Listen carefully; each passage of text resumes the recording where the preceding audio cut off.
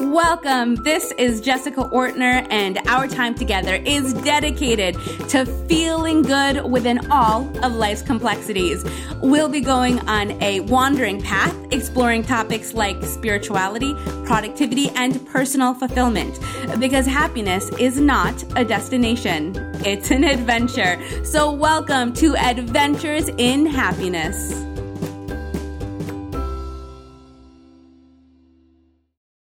Hi, friend. I'm happy that you're here. I just finished interviewing Dr. Kelly Brogan, and I feel like I'm going to be obsessing about this interview all day. I'm going to be thinking about it all day tomorrow because it was so powerful. It was so personal.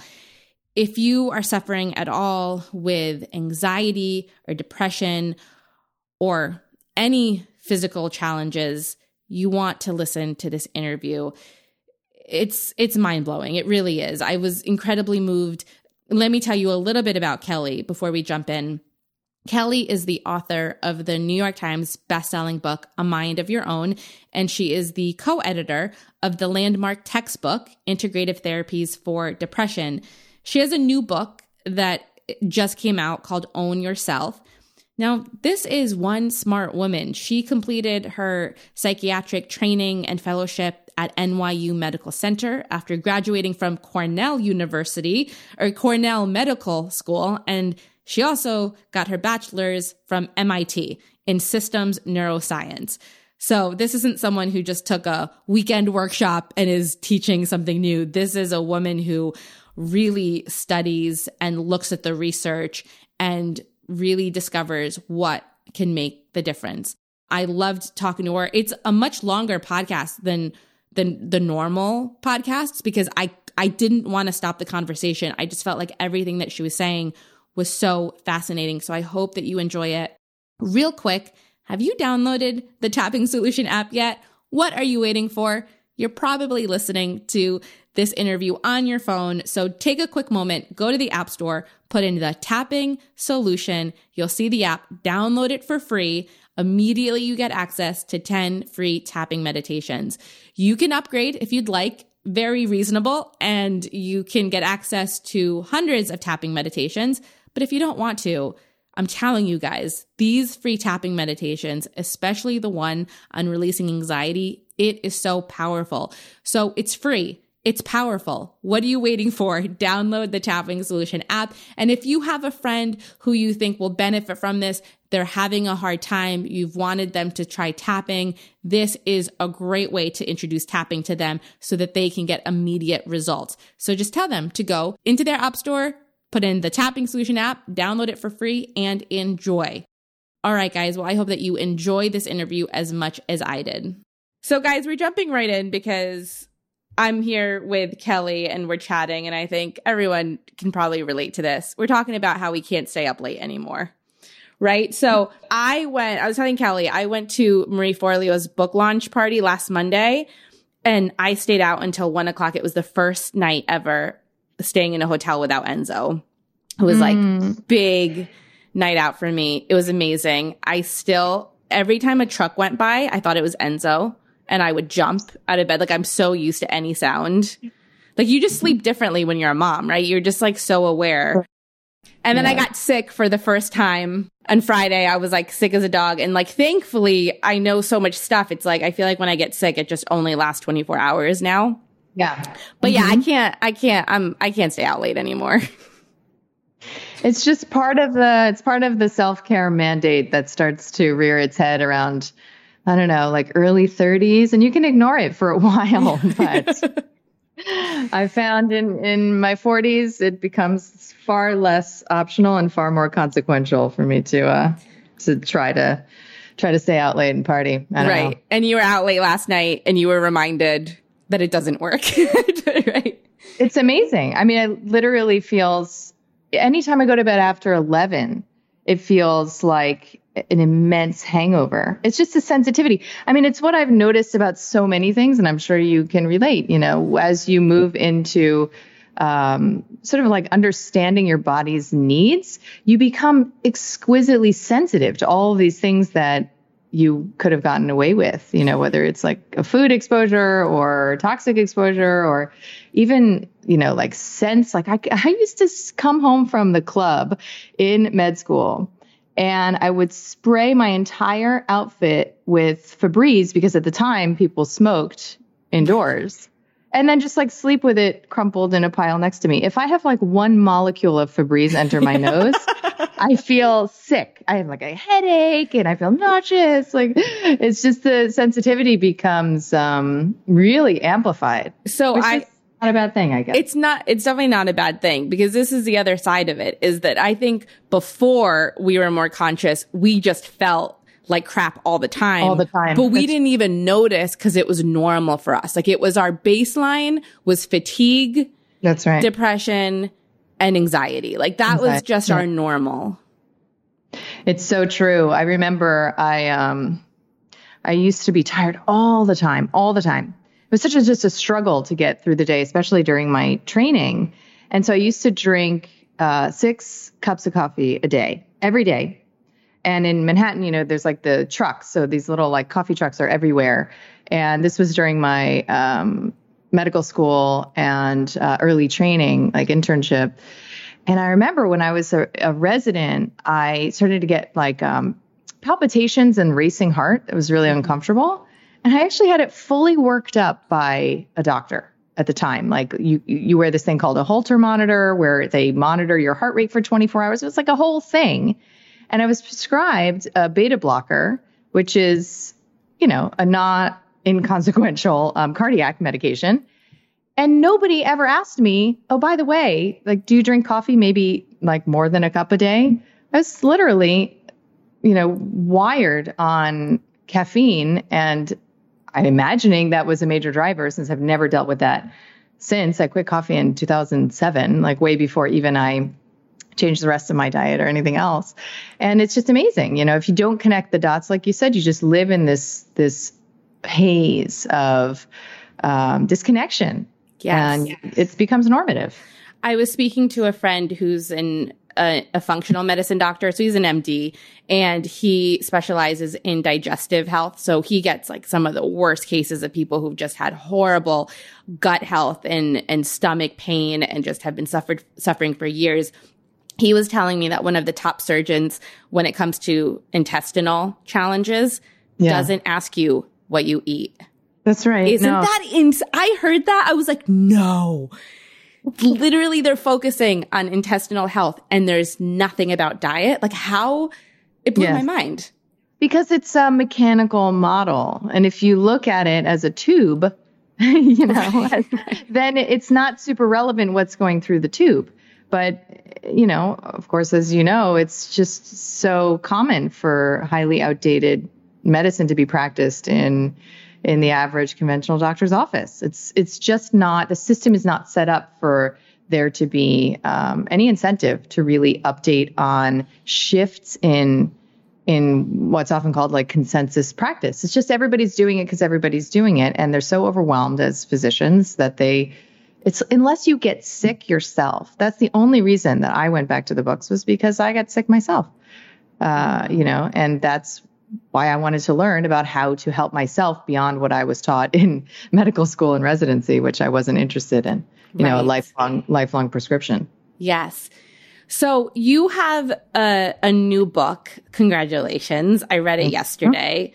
Thank you. Called Own Yourself. And you are really helping those who feel like they're suffering with depression and anxiety and fatigue, which seems like everybody has that nowadays. I mean, I almost feel like if I'm not on top of it, it's just so easy in this world with this lifestyle to feel overwhelmed. And there's a lot of self-medication, whether that's, taking prescription drugs or recreational drugs or alcohol or sex, food, online shopping. It's like we live in this world where we're constantly trying to numb ourselves because a lot of us are in pain. And I think where I'd love to start this conversation is, can you paint a little bit of the picture of, you have a lot of people coming to you for help. Can you just show us or just kind of tell us what you're seeing, paint the picture of how people are suffering and really just the problem? Yeah. So there are a lot of layers to it. And, one of my favorite contextual quotes is by Krishnamurti, where he says that it's no sign of health to be well adapted to a profoundly sick society. And I think that there's thankfully an increasing awareness that so many of our systems are bankrupt, whether it's our economic system, political system, educational system, our relationship to the environment, our educational system, and of course, our medical system, that we are really at a point where almost all of us have a sense that we are not going to be well served and delivered to a place of health and wellness through our conventional doctor, despite, his wonderful intentions and, compassionate care. That the system itself is not set up to meet the emergent complexity that, we're facing. And so I think that there are certain people who are more sensitive to the reality of all of the ways we are living out of alignment. And again, that could be on a physical level, that can be on a sociocultural level, living in kind of modular homes, women raising babies by themselves, without the very important contribution to our nervous system of the experience of community or tribe, or whether it's out of alignment with an understanding of nature as something more than a source of, utilitarian resources for us, And there's so many ways that, as you said, pain can be generated from these levels of disconnection. But I think that there are certain people who are very sensitive to it, and they're sensitive to it on a macro level, like all the things that are wrong. But then they're also sensitive to it within relationship dynamics. And then on an individual level, they're sensitive to, processed food. They're sensitive to, fluoride in the water. They're sensitive to 5G networks, being set up, and Wi-Fi and their cell phone. And they have these, the expression of the sensitivity is in the form of what we refer to as symptoms. And we have been telling these individuals for many, many decades that something is wrong with them, right? That they are sick, that they are broken. And often they feel that they are, right? They have this secret belief that something actually is wrong with them. And then they have the symptoms.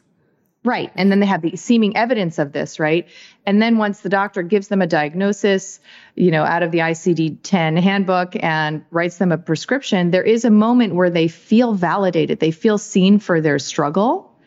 But it's kind of a poison apple, right? Because the truth is, the framing of it, in my experience, is totally different, where these individuals are properly responding to things that are very off, very wrong. Their sensitivity is expressed in a way that they've never been taught to, interact with, right? So they've never been taught the language of their body. They've never been taught that symptoms are meaningful, that they are, me telling me about me. That's what a symptom is. It's, I believe, a very, very meaningful guidepost to the kind of attention that's necessary to rebalance. And only you can figure that out, and obviously I'm here to provide general guidance, but in the end, it's the activation of this inner compass that leads people, what I've been told so many hundreds of times, home to themselves. Like I remember after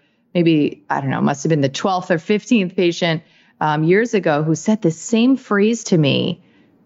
She said, I finally feel like myself. And I thought, well, I didn't know you wanted to feel like yourself. What do you mean? I thought you wanted to feel like strong and beautiful and powerful. And it's really not true. We want to sink into our own skin with comfort. We want to begin to inhabit our essential, authentic self. And it has a signature energy to it.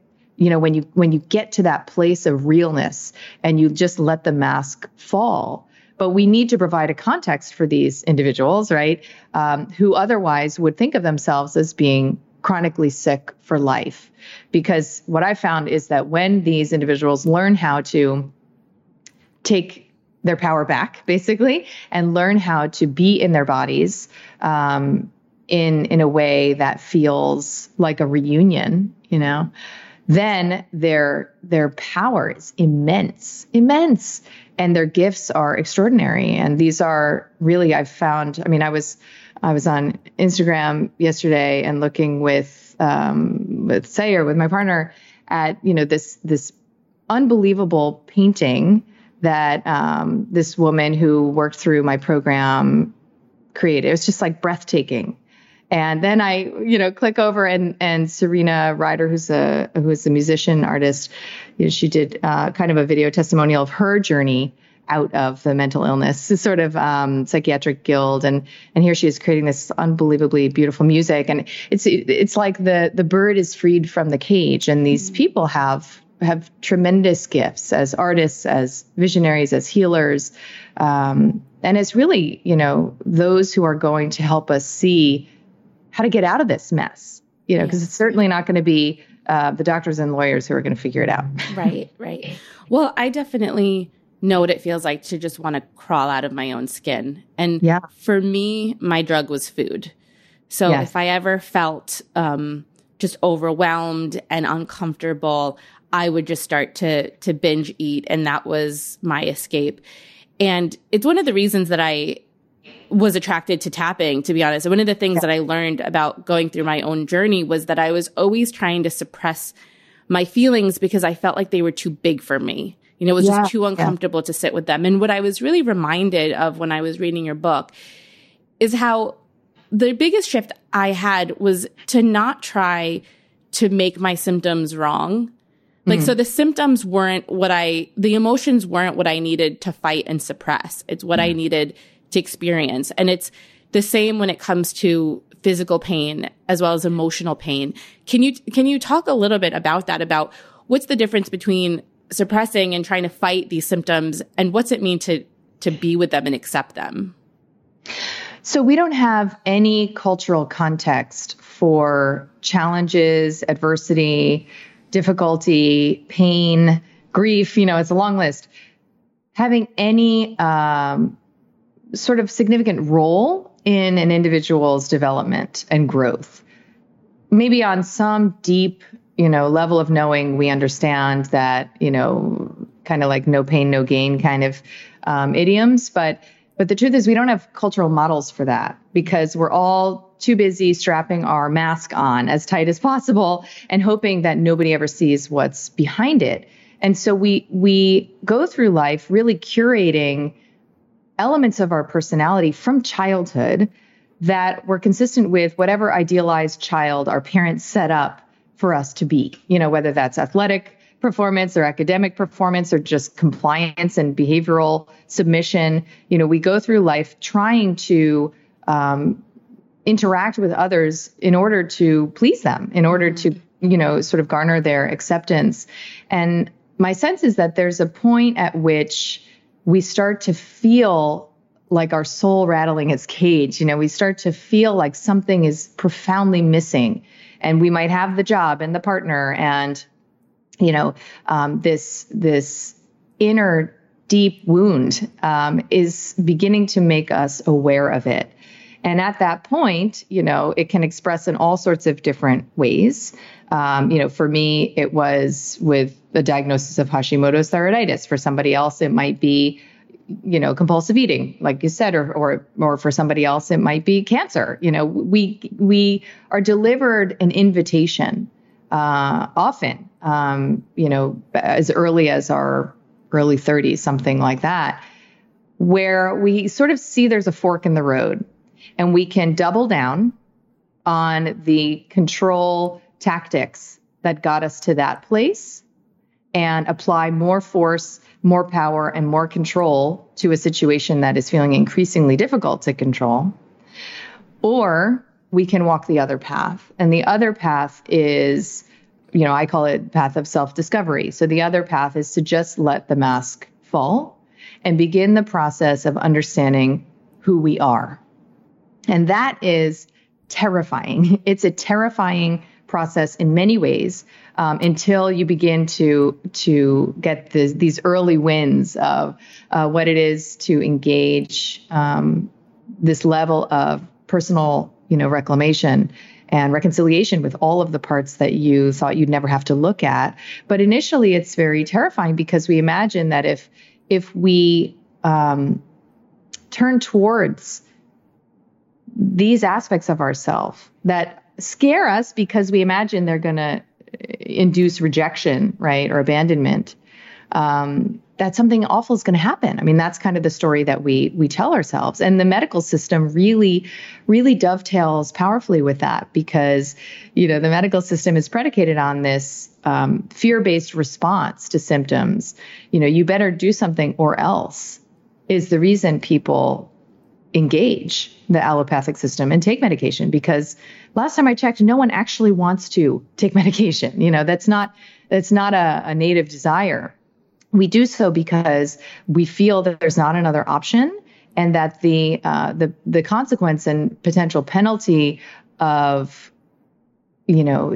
simply exploring what's happening, asking the why, taking the risk that, we imagine is there if we don't just make the symptoms go away, it's a renegade act. In today's culture. But I think more of us are feeling that option at least exists. And listen, when you're not ready, you're just not ready. When it's too scary and you just need the symptoms to go away and you just need relief and you don't care, about what cost that might represent to you, then that's where you're at. Yeah. But you don't need to add the extra shame, right? That doesn't get us anywhere. It's not something you can force or even cultivate the readiness. It just comes when it's there to arrive. And I've found that there's so many layers to expanding consciousness and to growing our capacity, as you said, to sit with complex emotions and scary emotions, that if you're open to the possibility that this kind of growth and healing exists, then you're going to know when you're ready. And of course, that's what I've tried to provide is, a bit of a roadmap to navigating that terrain. Right. One thing that you wrote that I really loved is you wrote that illness is often a reminder that the real you needs to be born from the ashes of your struggle. So it really is, there's, whether it's struggling with your weight or a health issue or just anxiety and depression, I think there does come you can't force it, like you said, but there often comes a moment when you're like, I just can't anymore. Like I just need to make this shift.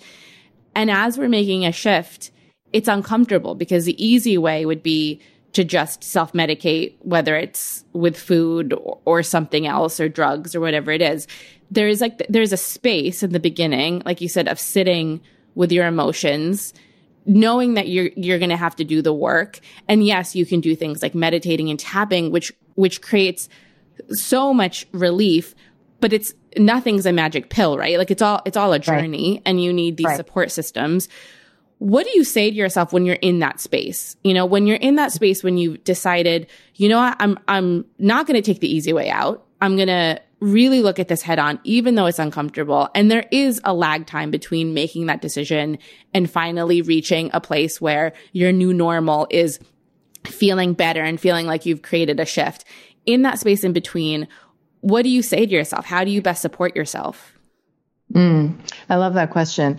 I think you would agree that this kind of work is best done in community. Mm-hmm. And I have found that, there's something of a paradox because no one can do this work for you. It's an inside job. And at the same time, this work cannot be done alone.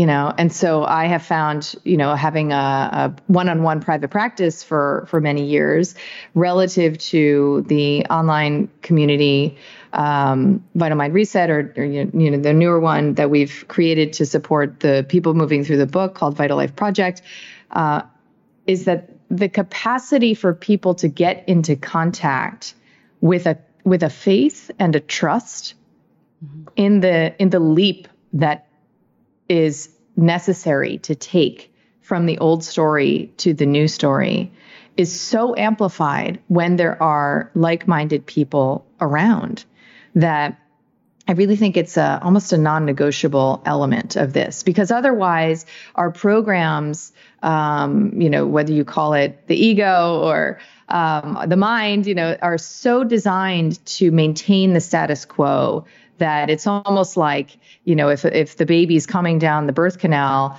it's almost like you'd be convinced that you could push the baby up back into the uterus or something, like that's how strong these programs are that say, don't go there. Don't go there. Something terrible will happen. Play it safe, stay small. And I found that there's this like irresistible pull towards your authentic self. It's like a magnetic pull that at a certain point you can't resist any longer. And it's always there. So that going through the motions of the old way of relating to yourself becomes increasingly uncomfortable, to the extent that you just got to move in a new direction. And how supported you are in that process is going to be the difference between, an easy birth and a complex, protracted experience. But I think that the cultivation, as you said, with tapping and meditation, the cultivation of that witness consciousness, of that watching eye, is the goal, right? It's the intention of any sort of engagement of these kinds of practices, because if you can watch what's happening as it's happening, and you don't get swept up into fusing with the emotion as the only reality and the story of what you're telling yourself in that scary moment, which is typically a victim story, as being, the truth. If you can watch it happen, then you can grow your capacity to hold both the good and the bad, which I think is one of the defining features of adult consciousness, right? So no longer do you identify as the bad person and all those good people out there have the things that you don't have, or no longer do you identify as the one who's right and good and somebody else is definitively wrong, right? So this black and white thinking gets resolved as we move into adult consciousness, and we're able to see, wow, even with pain, there's growth, or wow, even with ecstasy, there's a fear of loss, and it all comes in polarities. And that kind of perspective on life helps us to interact with adversity through a narrative of, I call it maybe mind, through a narrative of like, wow, this is interesting. And everything just becomes interesting, right? Because the reflexive story is no longer recruited, because you're not sure what's happening, and you're not sure that it's bad, and you're not sure that it's good. It's just happening, right? So according to that witness consciousness, that anchors that maybe mind, everything is okay. Everything is always okay. And we get into a lot of trouble when we fast forward into the future, or we're lingering in the past. But, I often say to my patients, look around you right in this moment. You have four walls around you. There's oxygen. You're breathing. Your skin is intact. Everything in this moment is okay. Right. Right. And it's your mind that tells you otherwise. I mean, we've moved into a culture now, especially with social media, where we're so used to having like an instant result. Right? Like you update your feed, you see things instantly. Like you're hungry, you grab your phone, 2 clicks, and you get food delivered. You need something and you go on Amazon, and the next day it's there. And I find that we almost take that same mentality, and we want it to work with our lives. We want to do something once, and we want to get the instant results. We see things as either good or bad. And if it's not instant, then it's not worth it, or something's wrong. I know one of the challenges that I had, just looping back to my experience with struggling with my weight and with my food, is since I was like probably 12 years old, I had the diet. Like I saw my mom diet, I saw people around me diet. And it was this idea that like, if you do this diet for 10 days or 30 days or whatever it is, then all of a sudden you'll lose all the weight and then you'll be happy. And I would diet for a short time, but from a place of just anxiety and pushing. Control. And trying to control and seeing it very black and white. Like if I don't get this, if I'm not suddenly thin and get a boyfriend, then it was a complete failure. And so I would always swing from a diet to binge eating. There was never a progression. There was never any kind of experimenting. It was all black and white. Now so one of the things I really try to address through my work and my book is how this diet mentality just doesn't work. It's incredibly destructive and it just doesn't work. We know it. We've done it before.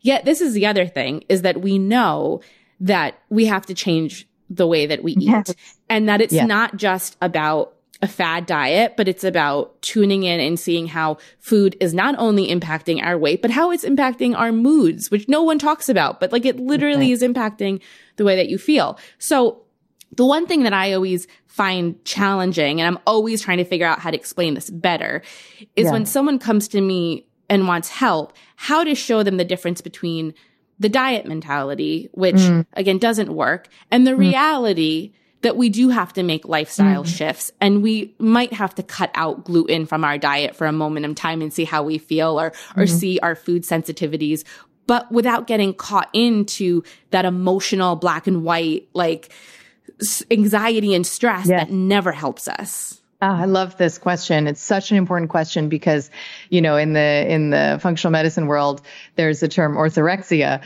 which essentially refers to, kind of the fear of food in general, and how you can get there through the intention to cultivate wellness and health in your life, where food becomes this minefield of good and bad.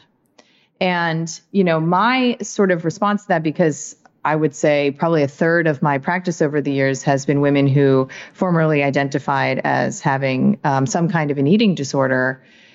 What I have found is that healing the relationship with food is, without getting, overly poetic or metaphysical, it is healing the relationship to the mother, right? So it's nurturance, it's receptivity. It's this experience of being deeply nourished by that all loving entity, right? So, and it extends obviously beyond the physical human mother to the earth itself. And, you can call it the cultivation of the feminine, relating to food in this way. It's a very sacred dynamic that has been corrupted and in many ways co-opted by our dominant culture that is really programming us to control all aspects of our fluid, dynamic existence of our feminine, right? And so what I found is often, a powerful path to healing is to work with our tendency towards control, to acknowledge that that's a reality, right? And to work with a templated structure for a period of time. And this templated structure acknowledges that there are foods that are frankly addictive, and beverages, right, that are frankly addictive. And if we control for those, can we liberate you to begin to explore your relationship to food as a sacred relationship? Can you bring a level of loving attention to it? Can you expand your consciousness around it and understand it to be so much more than calories and proteins and fats and just this, incredibly complex and even elegant, exchange with the natural world and the ways in which informationally, you are reconnected to that. And there's incredible science, this is not just sort of like a theory on exosomes and the passage of these little genome modulating packets, from plants, for example, that are maintained through digestion and begin to impact our gene expression. It's extraordinary.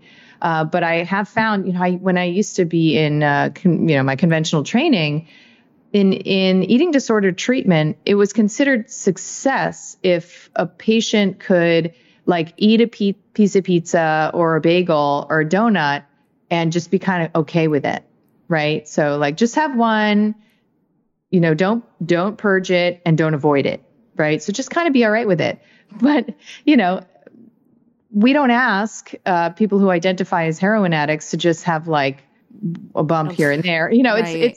it just on basic biochemical level, without recruiting any of the psycho-emotional, you know, components, it's really a Herculean task. I mean, when I used to eat conventional food, I remember sitting down.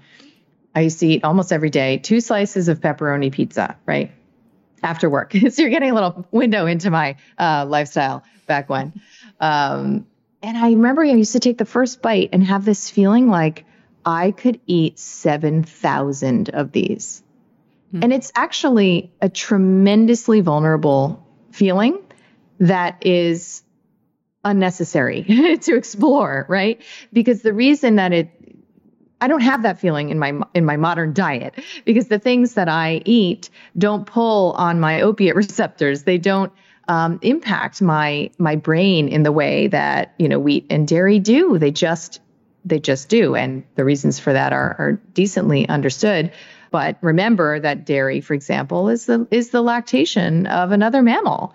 And it has these properties that are intended to promote and cultivate attachment, right? Even on a biochemical level. So if we can limit that, you know, the addictive foods and beverages for a short period of time, then you're really kind of liberated to relate to food first more neutrally. Yes. Right? It's just sustenance. You're hungry, you eat, then you're not hungry. And so a whole layer of emotional terrain gets exposed, right? As having been, as you said, kind of buffered by this complex dynamic to all of these addictive and inflammatory foods. And you also begin at the same time to feel stronger, to feel clearer, and to feel just better in your body. So something in the alchemy of those ingredients, I think, sets the conditions for you to begin to explore from a place of personal empowerment how you want to more fully heal your relationship to food. And that involves transforming perfectionism, which is, you know, fundamentally a very self-rejecting quality, of course, because there's never a moment you arrive, right? Mm-hmm. You never get to that place where you're fully loved and accepted. And you can transform that through the intention to relate to your body, to yourself. I think through, I refer to it as a more sacred lens, but it's really just understanding that, you know, there's no war to win here.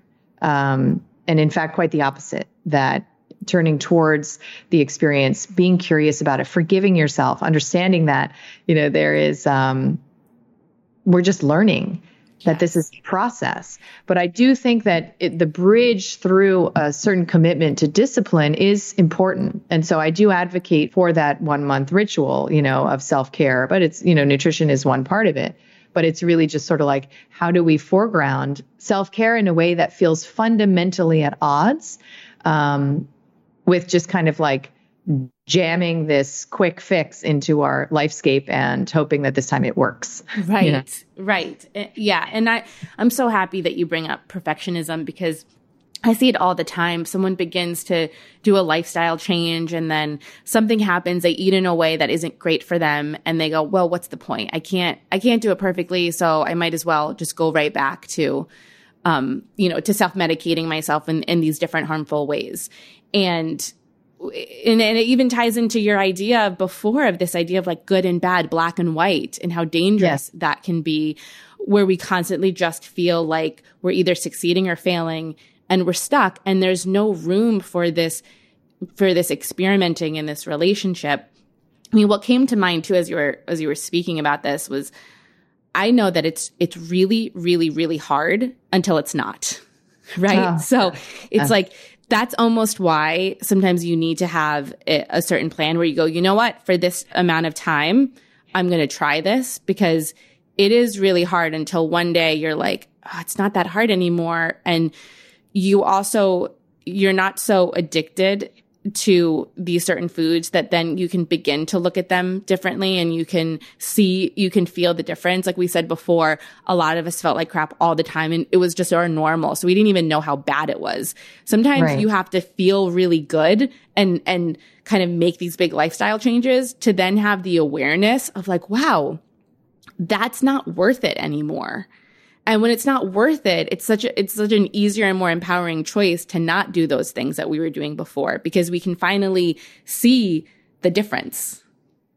Absolutely. And it becomes a cellular memory, right? So it's, if you burn your hand, you don't need to, as a kid, you don't need to say, don't put your hand near the fire. Don't put your hand near the fire. Right. Make sure to not put your hand near the fire. Your body has an engagement because of the lived experience. And that lived experience is the only way that we change. You know, when I wrote my first book, A Mind of Your Own, I thought, okay, well, now nobody's ever going to take a medication again who reads this book because they have the information. And of course, you know, I went on to learn that that's not actually how expansion of consciousness works and how change works and how growth works, that we need to have a felt point of contact with a new mindset, a new paradigm, right? That has different tenets underpinning it in order for us to move into the discomfort of growth. And yeah, I mean, it's actually becomes very basic. I mean, I remember when I was, again, in that place where I was and this is so common with my patients too, where I was so not in my body and not aware of what was even, it's like missing was any sense that anything was missing, you know, like not even aware that things were misaligned, you know. I literally used to poop like once a week, once every 2 weeks. And I did not poop as a teenager. Like, I feel like I would like once a week. Yeah. No, but I guarantee that a doctor never discussed that with you, right? No or one. It's not something we were even taught. So I didn't know, you know, because, you know, we never talked about bodies and I didn't have any understanding of how, you know, what a healthy body felt like or didn't feel like. And so when I cut wheat and dairy out of my diet after my diagnosis, literally it was probably 10 days that I started to have like totally normal bowel movements. And now 10 years later, literally, that's been the case ever since. So I don't need to tell myself like, no, don't eat the cheese. I don't even want, it's not interesting to me. I don't even want it. I would never trade, you know, what it is to be in my body now, just the feeling of it. So that becomes the motivator, exactly as you said it. I love how you express that. Right. All right. Well, since we're talking about poop, I'm going to go there.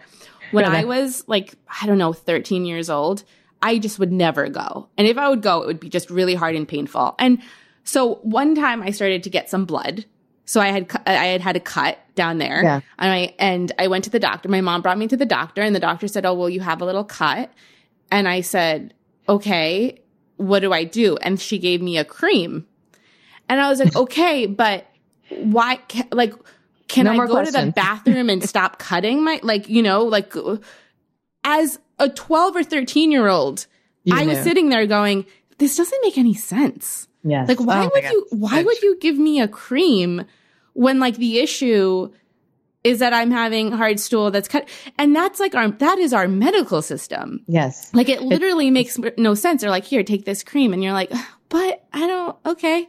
And as a 13-year-old, I knew it didn't make sense, but I didn't know what the answer was. So, you know, whatever, you shrug your shoulders and then go, you know, hang out with your friends. But it's like, my God, it's insanity. You had this intuitive sense that why would there ever be a time when I no longer need this cream, right? Yes. If we're not addressing the cause, then this is just a Band-Aid forever. And it is intuitive that we want to know why. Yeah. We want to know why, mostly because we want to learn more about ourselves, you know? And that's why I think, you know, quizzes are so popular now, for example, online, because we just have this voracious appetite to know more about the mystery of who we are and what makes us tick and, you know, what we're made of. We want to know why. And I think, intuitively sense that we should be able to read the meaning of our symptoms, but we're so divorced from that, and we're so disconnected from it that we need guidance back there. And I learned this word recently. I really love. It's a Greek word, anamnesia. That is, I think, loosely translated into remembering something that was once known.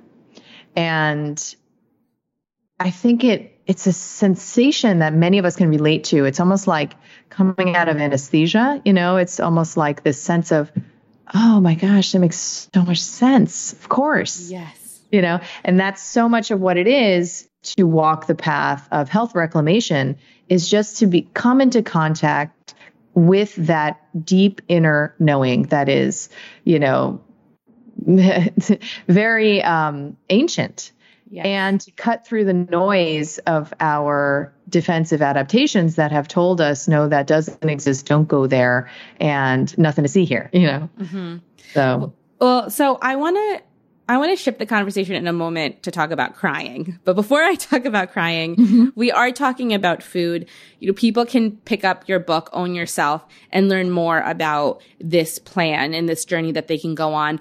But tell us a little bit, what are just some of the foods that you find are causing the biggest issue, not just physically, but also just the emotional and psychological challenges? Yeah. So I came to this realm of holistic medicine not because I had, some interest in wellness or, did a lot of yoga, or was generally somebody identified as being like a hippie or a bohemian or anything like that. I came to it through the science. Every single aspect of everything that I practice clinically, I came to because I read a paper about it, or 2 or 100 on PubMed. And so I began to learn about the relevance of 2 particular kinds of protein in wheat and dairy through the literature. And I learned about their relevance to autoimmune conditions, of course, because that was my personal journey. But I also began to, wonder whether there was relevance to my patients who have been diagnosed with postpartum psychosis or bipolar disorder or schizophrenia or depression or ADHD. And can this matter to them? And that's when I began to explore psychoneuroimmunology. So this several decade old branch of medicine that helps us to understand the connectedness between the immune system, the gut, the brain, and the hormonal systems, and what is the role of food in that web.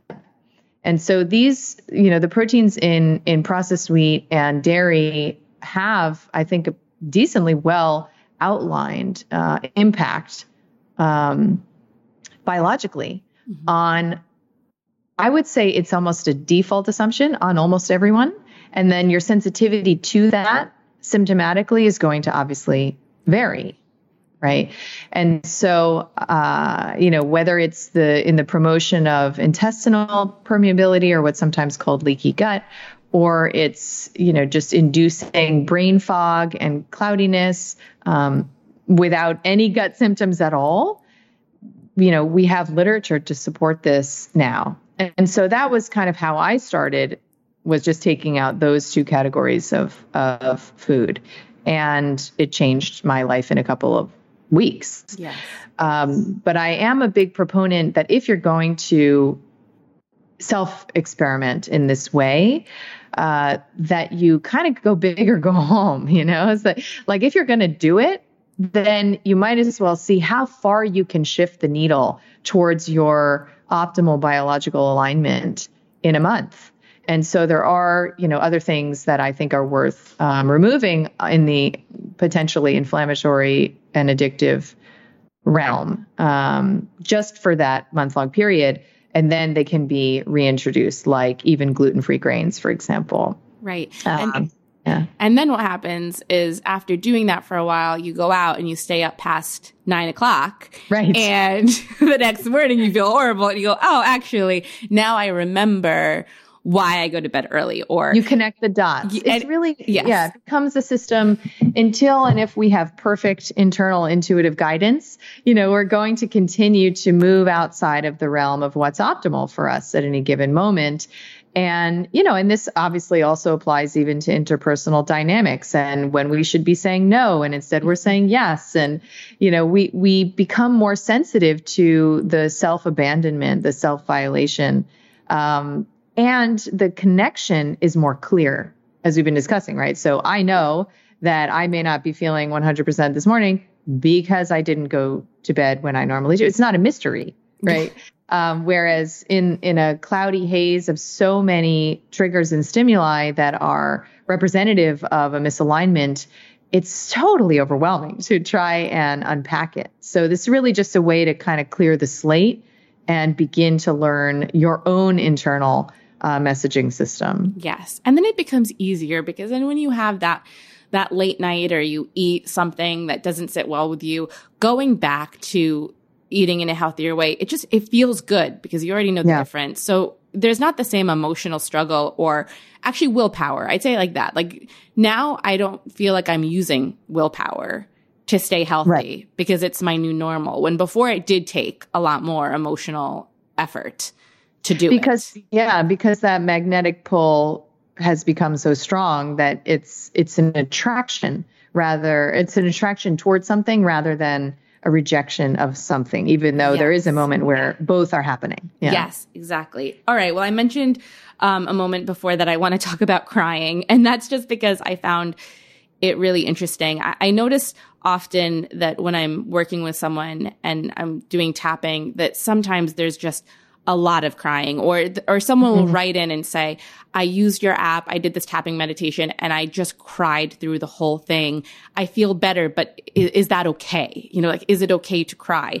And it was so interesting to read about how healthy crying is. So can you tell us a little bit about what's happening when we're having the physical experience of crying? Yeah, so it's interesting to note that we are apparently the only species on the planet that cries tears. And there has to be some meaning in that, right? That can't be just like a random arbitrary biological phenomenon. So, I think that our emotional dynamism is potentially our offering to this planet, right? And so we have been living in this very narrow bandwidth of personal expression where we feel a little bit of one emotion that's uncomfortable and we run away from it. And then, we feel a little bit of an emotion that might be too expanded. And then we run away from that. And so we don't contract, we don't expand, and we just kind of keep the straight and narrow. But there are consequences to that, right? And they are biological, psychological, emotional. And what I have found working with so many women who were medicated for decades, I mean, virtually 100% of the women that have come to me over the years have come to me on medication, having made the choice at a time when it made sense to them to limit the feeling of vulnerability, I guess, that came with whatever emotional terrain they were exploring at the time.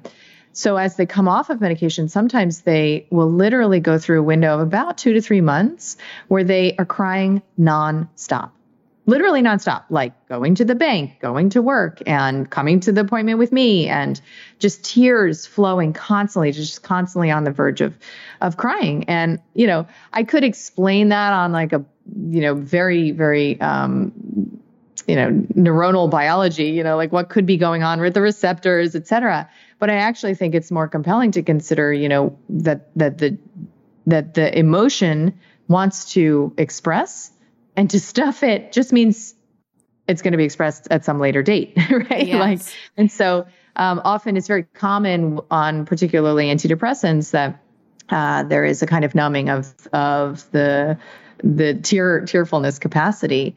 And so I've witnessed that over years. It's been really fascinating to me. And, the truth is that when you analyze a tear, sort of biochemically, it's very different than like a sweat droplet or just a water. Or even a tear. You wrote in the book, even the tears that happen when you're cutting an onion are very different than an emotional tear. Right. That our best understanding is the release chiefly of stress hormone through the tears. So it's like potentially a mechanism to help cultivate resilience as you are dealing with inner turmoil.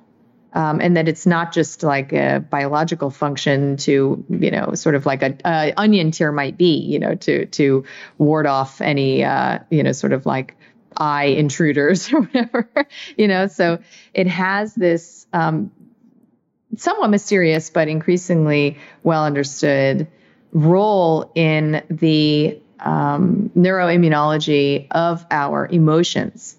And there's a researcher, Candace Pert, who was one of the grandmothers of psychoneuroimmunology, and she really helped to identify the ways in which emotions, she wrote Molecules of Emotions, her famous book, and the ways in which emotions are literally encoded in peptides and then travel and are stored around the body.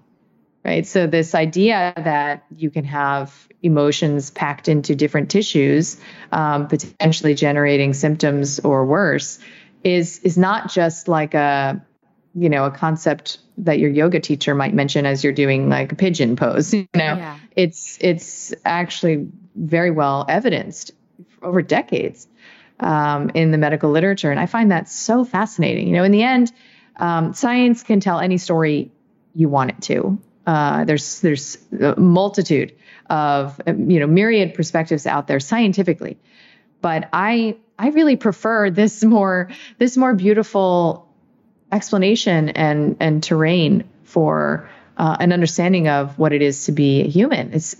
There is science to support, this different version of reality. And it just feels so much more fulfilling and meaningful to inhabit this world than one where the mandate is to, keep it all together, function as highly as possible, and do whatever we can to avoid that, the other shoe dropping and that horrible diagnosis coming out of nowhere. It's a very difficult way to live. What struck me when I was reading your book is the importance of allowing ourselves to feel the feelings. You talk about the different ways that we self-medicate and how oftentimes we're just going through a really hard time. We have someone we love pass away, or something horrible happens and we suddenly think, well, let me fix that. Let me try to fix this. Right. And it can't, you're grieving. You're going through a dark night of the soul. And it's not something that we need to fight. There's a place for acceptance and moving through that is just something that we were born and meant to do. Life isn't black and white, and it's not about always feeling perfect. And when we give ourselves that freedom to feel, it's like we can finally breathe again. But it's like we don't even really know what that means, right? Yeah. Like to say, to give yourself freedom to feel. I mean, I certainly didn't until I began this work. And at this point, my greatest credential is not my medical training, but it's the fact that I have moved through many dark nights of the soul, in the past 10 years of my life. And particularly, I would say the last 5, leading to really what I wrote, particularly in the third part of this book, is everything that I needed to learn. Right. And I don't think I had any idea what it meant to feel something. That just seemed like more badness. Why would I invite that? Right. And what does that mean anyway? But I've come to understand that there is a mindset, and a kind of commitment towards a certain orientation towards life that is what creates the room for emotions to be allowed to exist. Because once they're allowed to exist. Once you develop that muscle that, allows you to be okay with not being okay, then you quickly learn that emotions transform within sometimes minutes, right? So if I am, triggered and somebody sends me an email that makes me feel defensive and angry, or, my partner says something that hurts my feelings or whatever, if I get that feeling inside my body, right, where it's like tightness in my chest and a little racing heart and a feeling of kind of heat coming up my head, often there will be an accompanying sense of urgency that I have to communicate something, in order to be right and perceived as right. So that's my shadow. That's my defensive structure. Now, my reflex is not to go with that and make sure that I'm right about whatever is happening. My reflex is to literally drop everything and sit down, and put my arms around my own belly, around my own body, and simply say things like, "You're okay. It's okay. Everything is okay. You're forgiven." These simple phrases of self-soothing. And I'll do that for maybe 45 seconds to a minute. And then I'll have an understanding of what is at the root. Am I feeling afraid? Am I feeling abandoned? Am I feeling ashamed? That's a huge one that drives so many of our entrenched defenses that ultimately result in our feeling even more isolated, than we might if we express that vulnerability. And so it's really about coming into a new kind of a reflex, right? So I think this is never more apparent than in romantic relationships and in parenting, because I have seen the greatest sort of yield of my own growth in my mothering, where I've because of my orientation towards myself, I have been able to liberate my daughters to their own emotional experience. I talk in the book about, this one day that after this incredibly challenging interstate move from the Northeast down to Miami, and I am divorced. And so I was kind of down here single momming it for a while and doing everything I could to set up this new life for all of us. And, one night my daughter, who was 6 at the time, she just starts crying. And every mom knows that, like, the frontal cortex goes offline at night and everything is just more overwhelming. And that's like that point at which you just need everyone to go to sleep. And she starts crying and she's like, "You never asked me. I didn't want to move here. I hate it here. I don't like my school and I miss my friends and I want to go back." And, inside of me, my child self is freaking out, right? And she's mounting her defense, right? Like, and if she could speak, she would say, "How dare you? You're so ungrateful after all that I've done. Look how hard I'm working to make this experience for you. And that's not even true. You love it here and you do love school," all of this, right? It was like a volcano inside me of defensiveness and this kind of storm of pain, resentment, anger, and fear, right? Like, what if she never likes it? All of that, right? Catastrophizing. And so, it's sort of like in those moments, I know that I'm the one I have to soothe. I'm the one, not her. Yeah. And once I do that, it's almost like this, I envision like my chest is like growing bigger sizes, so that I can just hold the storm inside, and that watching mind is narrating and saying, "Just let it be. Just let it happen. It's happening. You don't have to do anything." It's like childbirth. You don't have to do anything. You just have to let it happen. And that's very, very, very hard work. So it was all I could do to just put my hand on her back and say 2 words. That's all I allowed myself, because I knew if I let myself more, I would start to get to the defensive spiral. So all I said was, it's hard. That's literally all that I could get out of, that's all I could muster. Yeah. And then she gets up out of bed, she goes to get a tissue, blows her nose, makes a joke about how she sounds like an elephant, gets back in bed and goes to sleep. Yeah. So turns out I didn't have to fix it. She just wanted to feel a feeling. And how often do we need to do that to ourselves? I've been kind of debating whether to share something, and I want to because I feel like it works so well with this conversation. I had a tremendously difficult time after giving birth to Enzo. Like, I can't even explain how hard it was. I can even like go back to that place and start crying about it. Yeah. I had a 36-hour labor. He was 9 pounds, 6 ounces. And even though I was doing chiropractic and all the right things, he just was not in a good position. And I had the best team. I had the best midwives, and they just let me labor as long as I could.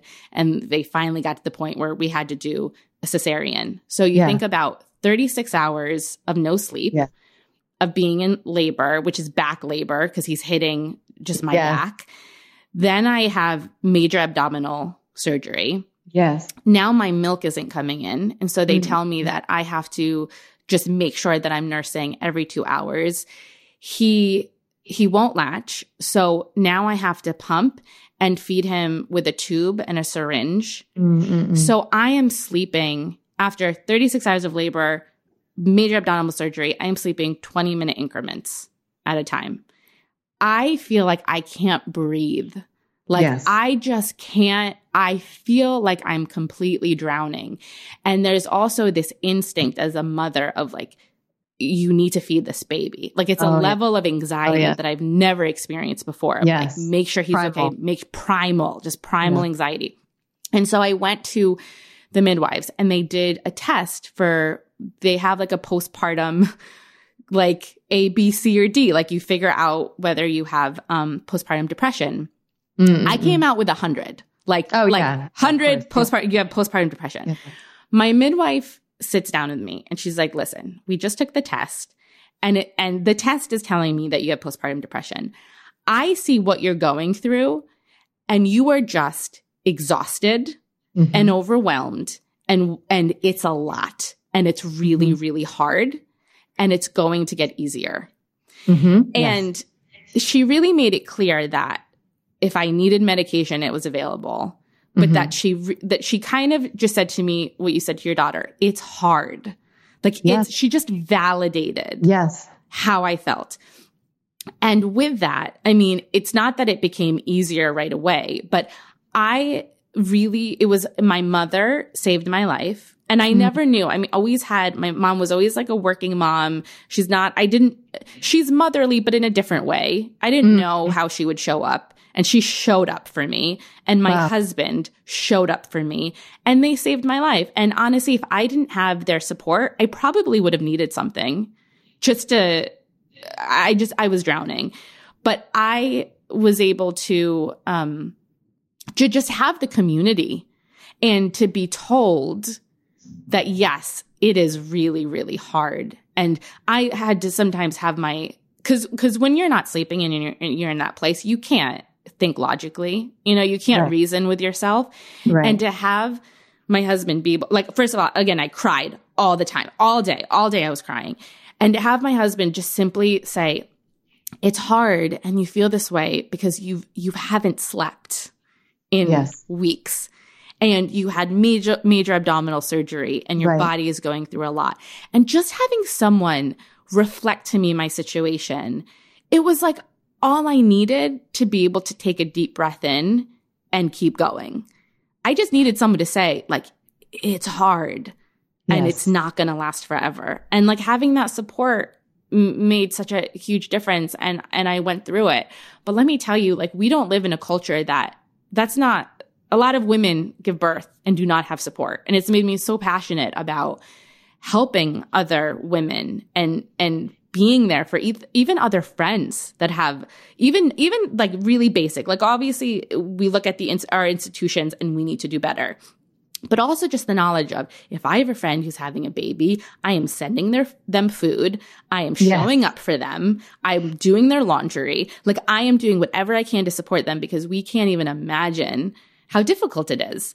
And so I guess I'm going on a little bit of a tangent, but I think the biggest lesson that I learned through that experience is the importance of someone witnessing your pain and just letting you know, yes, this is really hard and I'm here for you is the only thing. And it just sometimes you just have to go through it. Nothing would have made it better except showing up and experiencing that it's hard. Does that make sense? Right? Like those, if I searched for a solution and for instant relief, I would have just been more frustrated. And you would have lost, first of all, thank you so much for sharing that. And it's, I can't tell you, how many women go through exactly what you've gone through. I call it the time that the veil is thinnest, postpartum, and you really get to take a good look at the scariest places in your psyche of self-judgment and fear of failure and fear of, terminal loss. And it's a kind of initiation. And even though it didn't look the way that you wanted to, they're listening to your narrative. I mean, there is tremendous meaning that was yielded, from your having had the courage to simply walk one foot in front of the other through that very dark window. Not only meaning in the connections in your important relationships in your life being deepened in this way where you needed help, you asked for it, hopefully, and received it. What is more important than that? And now you have this empathic connection to every woman who is in that very sensitive and tender window that you could never have fabricated. Never. You needed to live through it. And that's what I tell my patients all the time as they go through, their dark nights is this is human training camp. And when you get through this training camp, you are going to be able to deeply connect to others in a way that this world needs. This world needs, because there's no faking it. We feel when it's not from a place of empathy, and lived experience, and it's harder to trust that. So, if you had chosen to shortcut the teachings, if you will, and the reveal of the meaning of this experience, then first of all, not only would you have been in a population of women, and this used to be my specialty, who are medicated based on 3 randomized trials ever in human history in the postpartum period. So this is not evidence-based medicine. It's an assumption that that's, a medically sanctioned offering that we are making clinically available. And don't get me started on some of the newer, pharmaceutical interventions, including brexanolone, and just like the way that we are responding to women who are meaningfully struggling, at a time, when there used to be an entire village of support, right? No matter what happened, if there was a stillbirth or a perfectly healthy, 2-hour labor, whatever it was, that village was there. That's the medicine.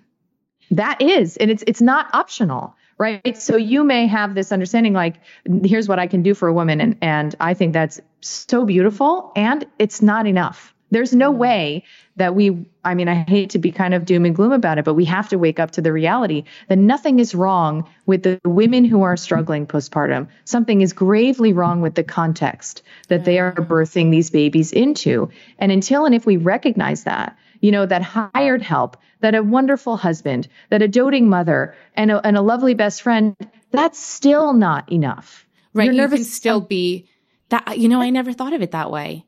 Yeah. It's still not enough. And there's no way our society it's just not set up to provide what our nervous systems have evolved to expect, a certain kind of holding, a certain kind of transmission of wisdom, guidance, and not to mention literal support, right? So cooking, caretaking, so that all you do is take care of you and that baby, right? That's not our reality. And we're so asleep to what could be or what has been ancestrally that, sometimes I say, think about human history. Think about, I'm sure even today you've been alone with your son, right? Yeah. In human history, that has never happened. Literally. Where a woman is isolated with her baby. It's so normative to us today that there may be people listening who are like, what the hell are you talking about? But if you think about in human history, the way that, communities and tribal configuration was established, there was always, always, always other bodies around, right? And other resonant frequencies of those humans around and other support and eyes. And it would have been a grave signal of danger for a woman to have been alone with a baby, right? So now we're saying to our nervous systems, adapt to that. Adapt to that signal of danger and be cool, like be all right, be functional. And meanwhile, our nervous systems, I really deeply believe this, are very prone, hair trigger, prone to inflammatory responses that can lead to all sorts of things, whether it's intrusive thoughts, or vigilant anxiety, or a sense of disconnection and flatness of mood. And of course, I'm a big believer in pick the low-hanging fruit, right? So it might be thyroid imbalance, it might be B12 deficiency, it might be blood sugar stuff. And it might also be that you are sensitive to the reality that we are not offering mothers what they deserve on a sociocultural level. And so it's pretty normative, almost expected that this kind of a struggle would attend that reality. And then nothing is wrong with a woman who feels that, right? Because when you enter into the medical model, the implicit admission is, oh, something is wrong with me. God, I wish I could just feel all right. Yes. And when I was sharing the story, I didn't share my thoughts, which are now, as you're talking, just coming back to mind. I would constantly, my mantra was like, I'm a horrible mom.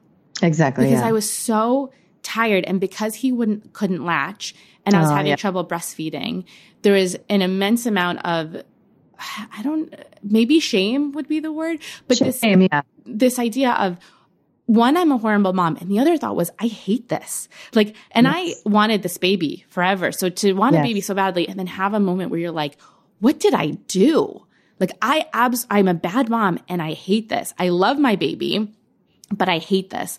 And what was so helpful to me was just knowing that other people had these thoughts. And it doesn't mean that you're a bad mom, or it doesn't mean that there's something about allowing the space.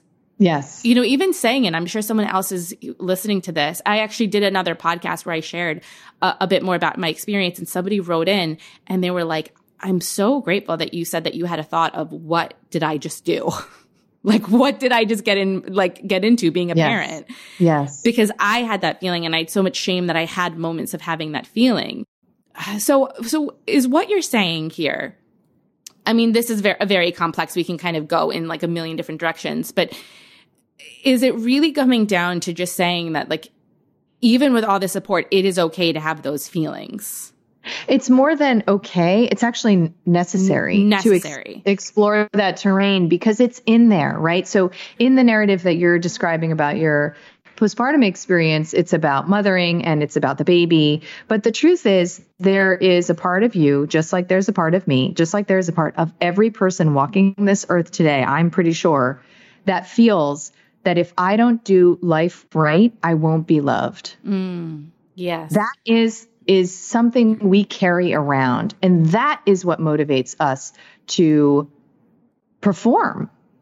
Right. And then when our performance doesn't meet our own expectations, we get into contact with that feeling, right, of shame, of self-rejection, and we have our defensive mechanisms to paper it over, right? Whether that's self-medicating or whether it's, doubling down on rigidity and control mechanisms and, all the rest, or faking it, showing the world that we are something different.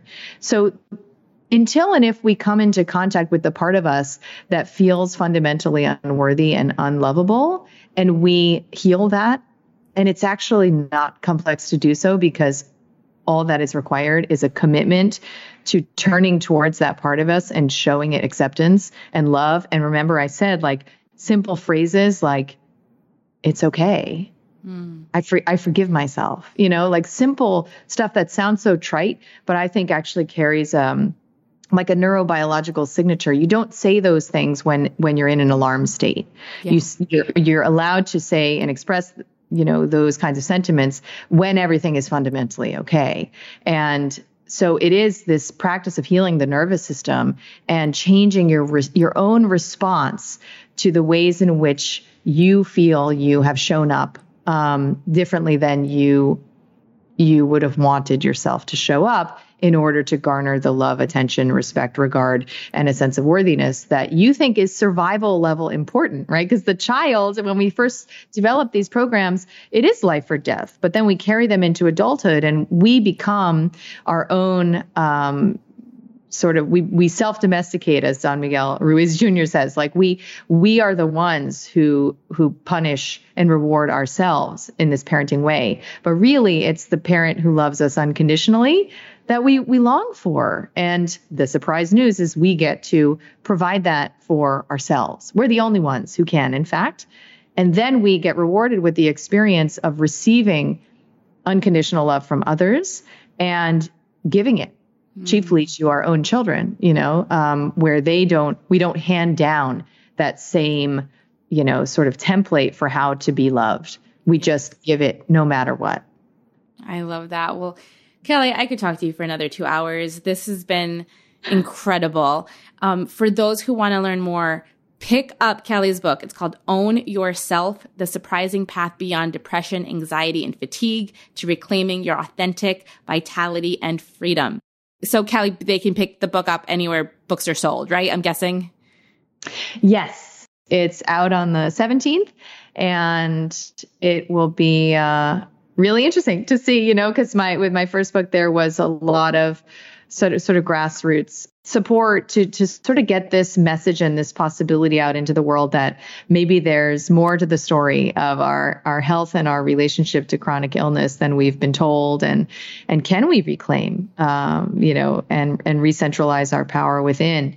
And I feel excited, that this could be a meaningful toolkit for those who feel called to level up, called to strengthen, and called to finally come into contact with what it is to be whole, what it is to finally, as we've been saying, feel okay. So yeah, I mean, if the message speaks to you, then please support it, gift it, and let me do the heavy lifting of explaining the science behind this paradigm. I love it. Kelly, once again, thank you so much. Thank you. Thank you. It's such an honor to connect to you and your community. I mean, I'm an Uber fan, so I think it's so important the ways in which our work dovetails and complements. And I've been really, really honored to know you and your beautiful, beautiful family. Oh, thank you.